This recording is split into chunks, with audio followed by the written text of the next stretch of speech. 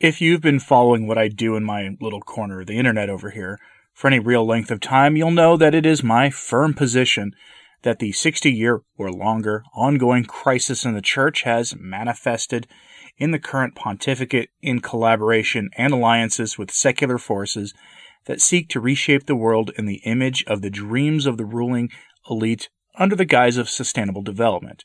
We've all seen the advocacy for tearing down national borders, the promotion of endless waves of new Europeans and new Americans into the developed countries of the world, and even lately, new Japanese, if you can believe it, the pushing of environmental programs at numerous synods, including the most recent Amazon Synod, and the bizarre way that Francis and those around him call our current crisis a chastisement from nature, not from God. It is truly bizarre times we live in, but the crisis of modernism in the Church can only truly manifest itself in bizarre ways. Today I have something odd but very informative for you. It's the leaking of information from an Italian source to an Italian journalist, Marco Tossati, about how the work of pushing the agenda of the worldwide government continues at the Vatican despite the current crisis, maybe even emboldened because of the current crisis. Tossati is one of those rare reporters who actually is a journalist, so we are indebted to him for his publishing this report himself on his own website. The following is that report. It's pretty short, translated into English via Google Translate, so bear with me on there. A link to the original is found on the source's blog as usual. Quote, Dear Tossati, our intelligence tells us of the strategic, secret plans they are working on at the United Nations, in direct collaboration with the new UNESCO headquarters in Rome, the former Vatican city-state, directly with the chairman of the board, Jorge Bergoglio. We had access to 5 dossiers, out of a total of 12, which I would like to briefly anticipate to its readers, so that they can comment on them with as many people as possible. This is to create a common feeling, to be able to prepare to face its implementation, at least in part. First, a media campaign, an Orwellian type 1984, will be launched shortly aimed at convincing subtly, at least the Western world, of the obvious correlation between human life and the life of nature. Mother Earth and animals, so to speak. It will be explained to us thanks to the great elite leaders. Pope Bergoglio and Primus has already begun. That the current crisis teaches us that it is necessary to protect the planet, not the human creature. That the selfish, greedy man, cancer of nature, was destroying, creating the imbalances that cause the affliction. The voracious man eats every type of living animal, poisons the soul, water, and air, thus creating the affliction and the conditions of its proliferation, created thanks to his anxiety of economic growth at all costs. Scientific studies will be proposed that will document the relationship between climate and the crisis. Little Greta will be replaced with the daughter of an HIV patient who will witness the effects of the affliction. 2. It will be explained that to prevent any possible next crisis, we must intervene on climate, nutrition, and births. The great solution strategies that will be considered necessary and imposed on newspapers, televisions, universities, etc. will be degrowth, only green economy, but above all, inclusion.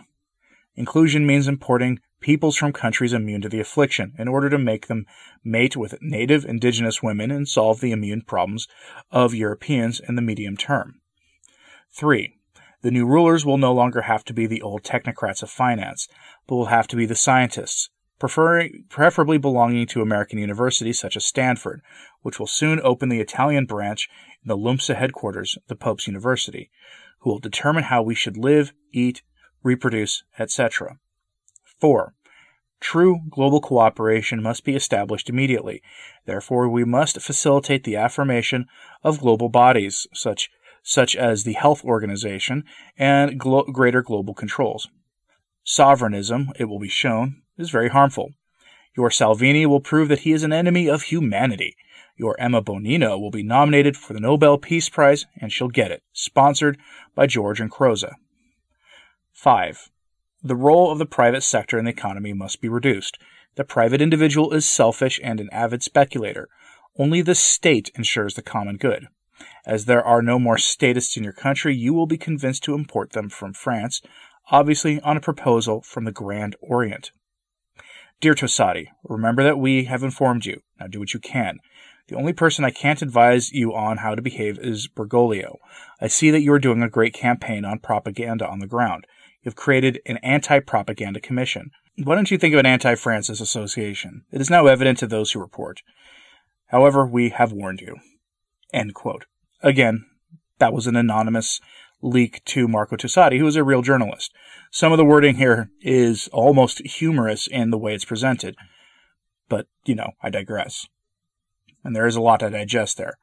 Again, a link to it is on the sources page. Go to returntotradition.org to read it for yourself. I only edited out words to fit the, shall we say, tastes of our wonderful, lovely host on this lovely platform known for its total embracing of freedom. First, the new technocrats will be scientists, not the financial elites of the current or maybe now old order. If you've been watching the price of oil lately, you know why I might be saying now the old order. This should surprise no one who has seen any of the press conferences government leaders around the world have been having, all with their selection of scientific experts who now dictate how much of our freedoms we must surrender to the scientific elite, including, or maybe especially, the right to follow and practice our Catholic faith. Such is the way of things at the moment. The media campaign spoken of has already begun. I've reported on Francis's weird but honestly not surprising statements about how nature is punishing us for our sins of consumerism, which is itself a pretty weird application of the Catholic notion that materialism and wealth can and often do become idols that separate us from God. Only God in this case appears to be nature, the Mother Earth of the Pachymommy demon idol we saw enthroned in Rome. Whether that idol was used as a symbol for this by the elites is irrelevant, because those who enthroned the demon in October, it was a very real act of worship that they publicly engaged in. That crime was committed on October 4th, Feast of St. Francis of Assisi, in the Vatican Gardens, followed quickly by the presentation of the idol over the bones of St. Peter in the Great Basilica. On October 6th, the world received the new warning from Sister Agnes, the approved mystic in Japan from the original warnings of Our Lady of Akita in the 1970s, who warned us on October 6th to put on sackcloth and ashes, implying that the message from 1973 was much closer to being fulfilled now than it was at that time. That leads us to the second point of this leak that was given to Tosatti. Pachymommy is the demon of fertility, and its worship has always required blood. The technocrats will tell us that we, and by we, I mean they, must control populations to prevent the next affliction, and to curb a future environmental catastrophe. It's also predictable, which leads to point 4, greater worldwide cooperation and a rejection of the political movements growing across the West. Sovereignty must end, and the scientific dictatorship must take over. For our own good, of course. We must all embrace scientism. And private-led commerce must end as well, because, obviously, right? I would normally say that I really don't know what to think of all this, but to be honest, all you have to do is look at the major events of the past several years in Rome to see this playing out. The likes of Jeffrey Sachs and other experts on human population have been invited numerous times to the Vatican at the behest of Francis, all pushing for curbing human population in the name of sustainable development. They cheerleaded Laudato Si. They promoted the agenda behind the Amazon Synod. The real agenda, not that fake agenda that many of us were distracted with, involving changes to the Mass and ordinations that almost certainly never come to pass. And they continued at every possible opportunity to chide Catholics around the world for choosing the Catholic values of subsidiarity and solidarity to promote the common good. Also, Catholic values, in their home countries with their neighbors, over the interest of a fake community of the whole planet that doesn't even exist. There is no global us. No one world, despite what the celebrities and their fundraising efforts on television will tell you these days. So no, this leak doesn't surprise me at all. It is the logical next step that's outlined here. Originally, the Vatican had scheduled for May a conference for the promotion of the UN's Global Education Pact, where Jeffrey Sachs had promised to provide annual funding for the Pope's global education efforts that dwarfs the Vatican's annual operating budget. Sachs and others have said that they want access to the students who will be the targets of these programs, so that they can push their values on them through Catholic schools of all kinds. They said it on the public record. This goes all the way back, they're thinking, to John Dewey and his education reforms of the 20th century, where he believed and pushed the notion that the purpose of education was to create the ideal citizen. For more information on this Global Education Pact, have a look at the various videos I've done on this.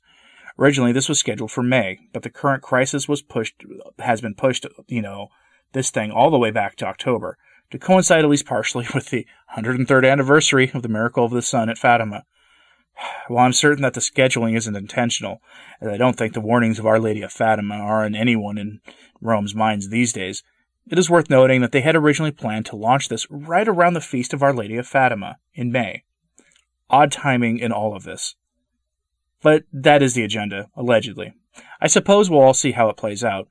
Given the growing instability in the global economy and the growing tensions between East and West right now as a result of the affliction and political ambitions that can only be described as imperial in nature, we don't really know what will be going on in the world when October rolls around.